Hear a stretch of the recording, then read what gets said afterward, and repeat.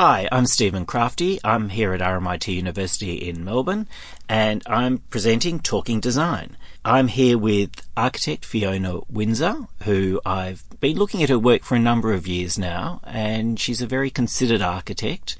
And what I appreciate about Fiona is just her attention to detail and the way she communicates with clients. I think she's a very talented architect, but I also call her, like myself, a service provider. It's something that architects tend not to think is so important, but Fiona's one of these architects who really does address the client. Welcome to the show, Fiona. Thank you, Stephen. Well, for those who don't know Fiona Windsor, how would you describe your practice? It's a small practice in a studio. It's Melbourne-based, and basically we're taking on handfuls of projects at any one time so that there can be really strong client focus. I need to be absolutely involved in the process for any project. So the backup is really more about technical and bolstering the design process, but I'm very hands-on with every project. Now, Fiona, you started in Brisbane. You graduated at Brisbane University in architecture. That's correct. And then you went on to work for some large practices like Bly Voll & That's right. with Shane Thompson. What was your experience of working in a large practice?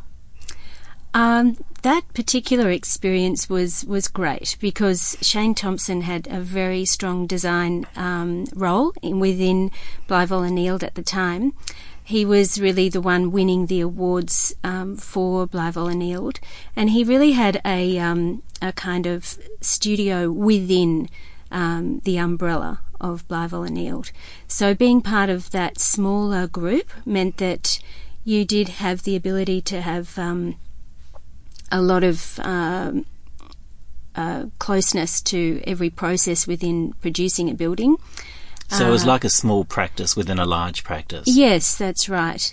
I have worked in some larger practices and not fared well because the politics and large-scale sort of processes just don't sit so well with me. So I have been more drawn to design-focused smaller practices over years of working with various people. So when you did come to Melbourne, which year was that, Fiona? That was 18 years ago, so it's a while now. So 90s. Yeah, that's right. To 90s. Sort of early mid-90s. And I worked with Peter Elliott Architects for a number of years when I arrived. And also Boschler. That's right. Nick Boschler, who's known for very soaring, very quite lavish homes. Exactly, yes, and very particular design approach. So that was an interesting period of time as well. So when did you establish a practice? I established my practice about 6 years ago. So it's fairly young, really, as architectural practices go. How do you start a practice? Because do you wait for the first project to come in, or do you just start touting for business? How does it work? I think I got to a point where, because I knew I was going to have my second child, it was a case of how do I go back, or should I go back to work for somebody else, or do I have enough happening for myself to take that step off the plank, if you like, and risk the high seas and danger, especially if you just had a baby and you don't have old school networks and whatnot that a lot of others in Melbourne would have or do have. And I took that risk. I had one project under my belt. I had one on the go, and that I'd been working on while I had been working at the same time, and just took the risk. So I had very little actually to go by. So it was a bit scary. One of your earlier projects, well, probably midway through, a few years now, but it was a very significant project that won an award for you from the Australian Institute of Architects in the category of alterations and additions was the Eyelid House. Yes. Very interesting little terrace in South Yarra for a family. Yes. Tell me a little bit about that, because a lot of people are moving to smaller places now and are doing without a lot of the things that people have in the suburbs. That's right. I really admire people who are taking on the idea of a good-sized family, in this case twins and another child, so 3 children, parents, and choosing to live on a small block. Single-fronted terrace. A single-fronted terrace, and making that a compact family home, and really doing as much as we could to make that all very workable and very livable. And they're still there, and they're very happy. It's worked really well. So Fiona, how do you make a small terrace on a very compact block work for a family? What are the things that you had to do? I mean, the outside was very much treated like an outdoor room, but what are the other things that you had to deal with? I think it's important that parents are able to have a space that can be separated from the children, if not immediately, certainly at some time, as soon as the kids are getting a little bit independent. And so I think it's important that you can create some separation between where the children sleep and occupy space and where the parents can have a greater sense of privacy. So that's been achieved by an upper level studio, bedroom and ensuite in this case. And then I think you have to have a very collective open space that feels spacious as your lounge, dining and kitchen area, and really make that communal sort of focus. So that has that working very strongly in this case. And I suppose it's also changing the experiences within that house, so each space feels quite different. That's right. A variety of scale is something I think is very important in any project, so that you do experience quite different things from one space to another. The aesthetic and materials all talk to each other, but ultimately the scale and proportions and how you place furniture. I do focus on quite a lot of built-in elements that make it very clear how you use a space, and at the same time allowing for a lot of fluidity, moving in a flowing way through a space so that you're not actually conscious of how you're being directed to use the space. The other thing that's quite significant, and perhaps you'd like to say something about this, is now it's all about privacy and not being seen, not looking into neighbours' back gardens, which, I can understand.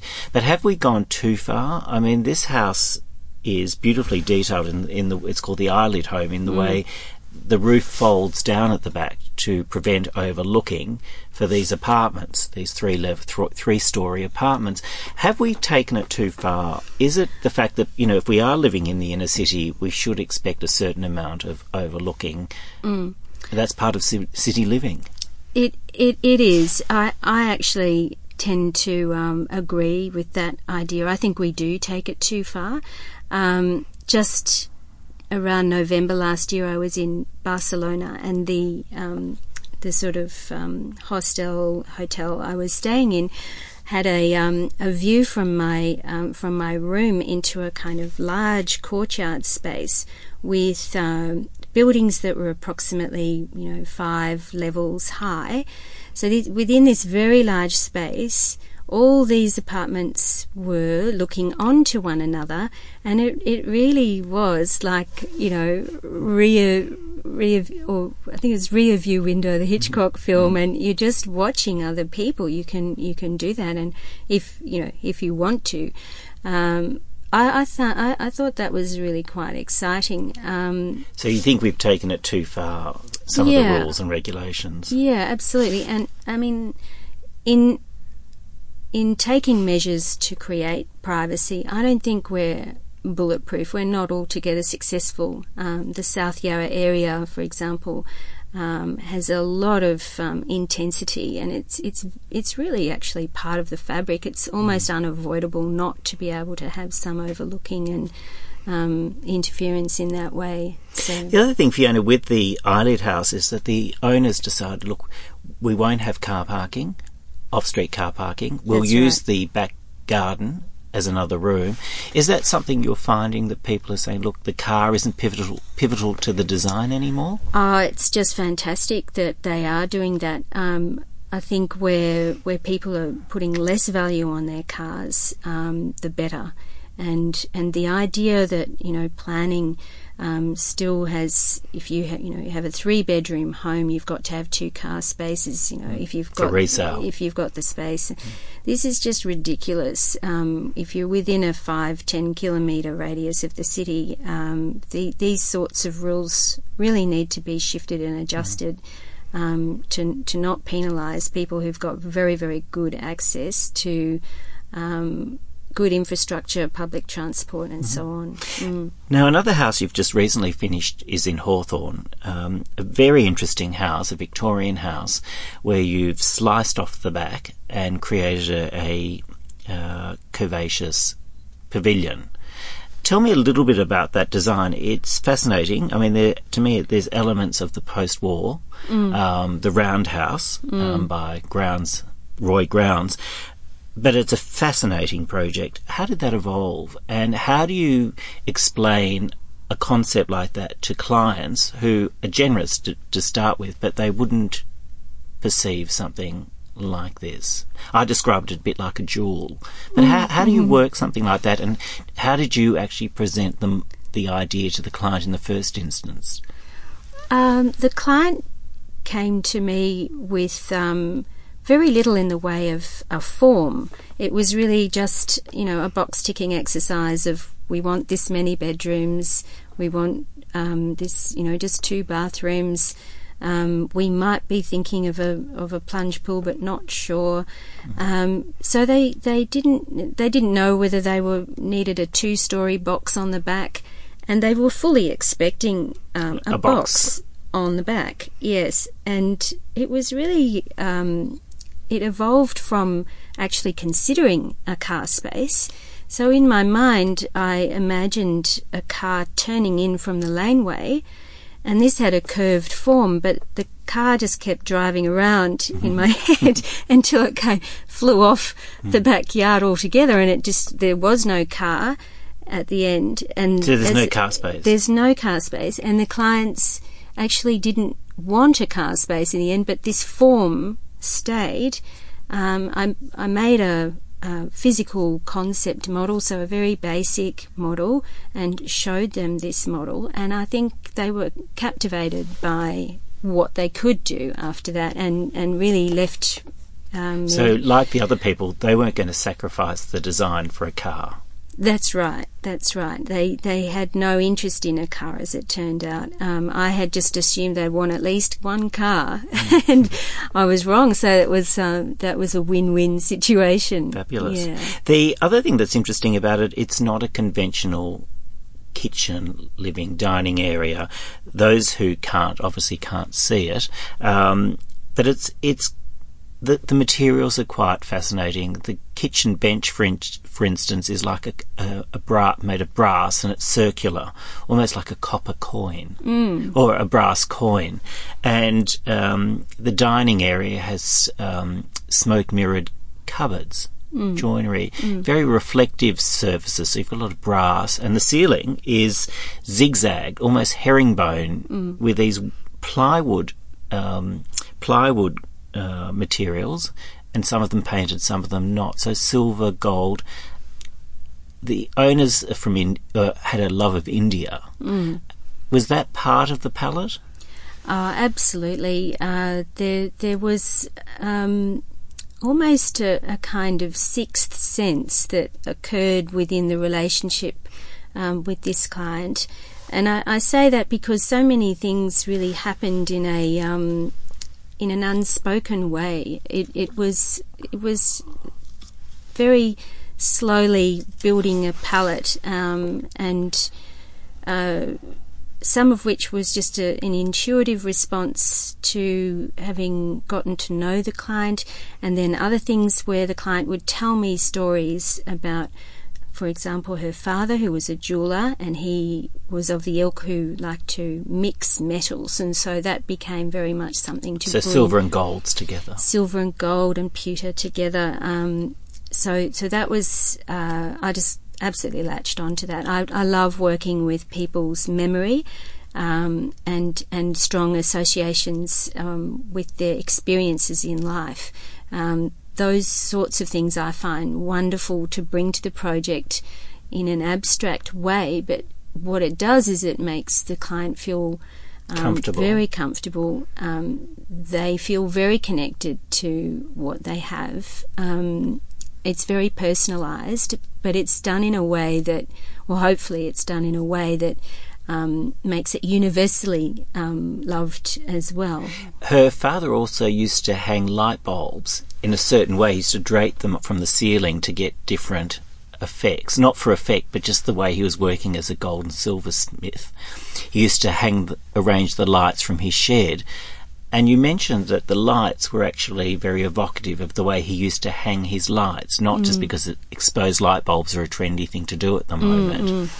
Yeah, that's right. That was quite a specific requirement that we contain to the old part of the house, not to the extension.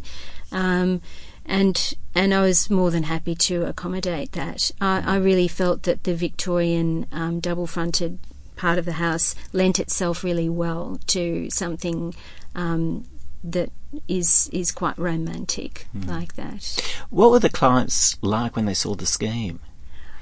I think they were really surprised, very surprised, because it just took them into a whole other direction that they were expecting. Which was the glass box. Yeah, and I think they just immediately really loved it, and could imagine, how this, space worked, because it was a physical model. Because it is quite an unusual scheme, did you have to present a model, or did you just present a series of sketches? It was a physical model that was presented very, very early on, at the very early concept stage, and that was used as a reference continuously through the project. It did evolve and change, but essentially the concept remained the same.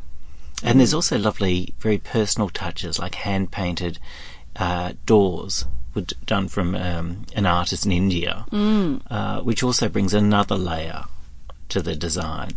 It does. Phoebe, the client, purchased those doors, and it turns out that they were hand-painted by a fellow called Krishna Kama, or something like this. I've probably got it wrong, but a personal family friend.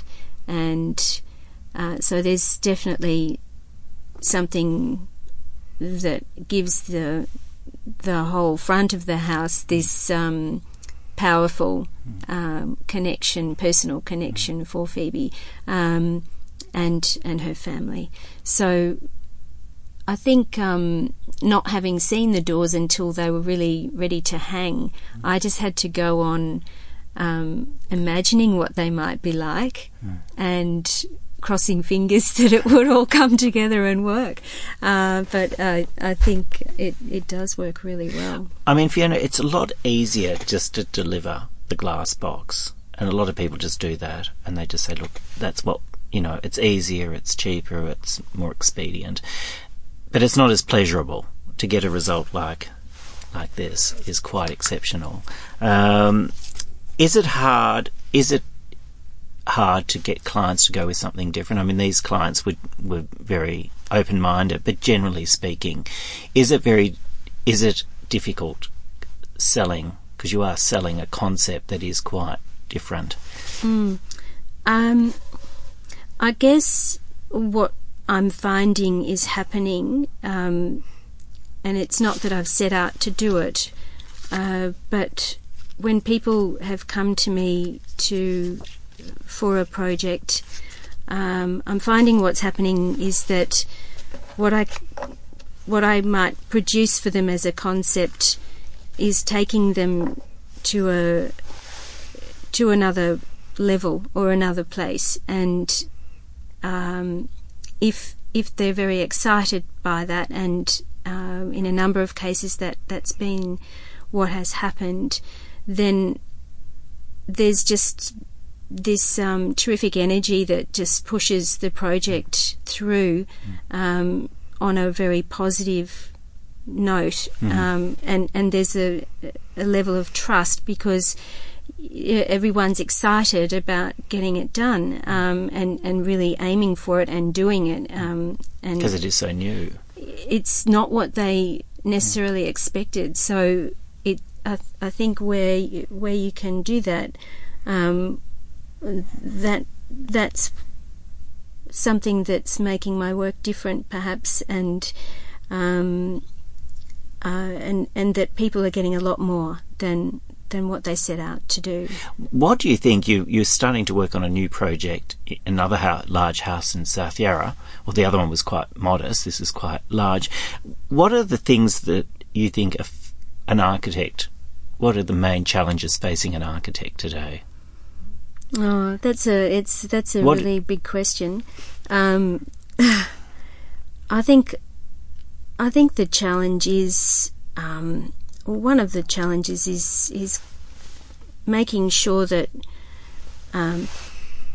people can become more receptive to the value of meaning that can be imbued in a project, or any scale of project.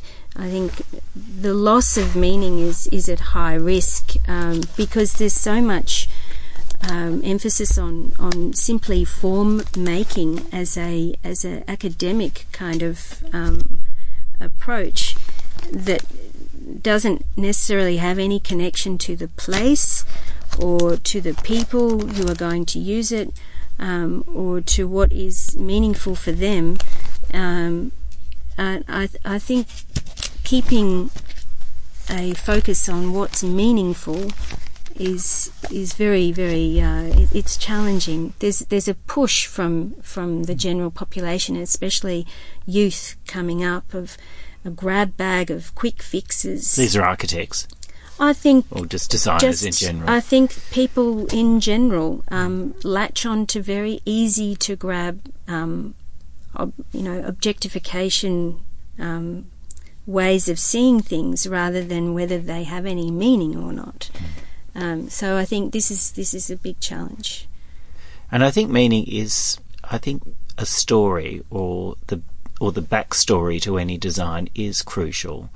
That, when the clients of the Hawthorn House or even the South Yarra House, they walk into that space, it's not just a house. Yeah, that's right. It resonates for years. And it does, as you said, it is the memories as well. Yes. That makes it quite special.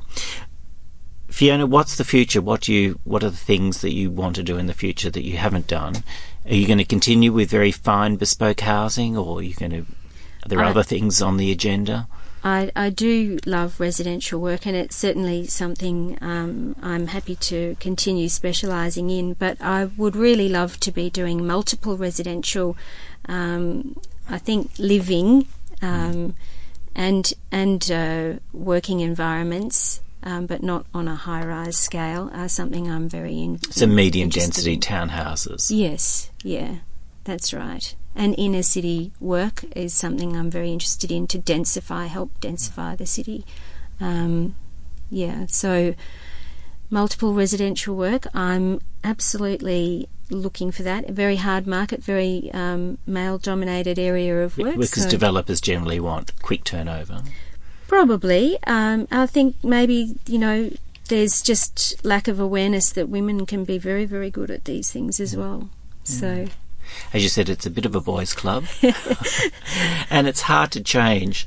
But look, thanks so much, Fiona, for coming in today. It's been an absolute pleasure, and I look forward to future projects, and thanks so much. You've been with Stephen Crafti, Talking Design at RMIT University in Melbourne. Thanks, Fiona. Thank you.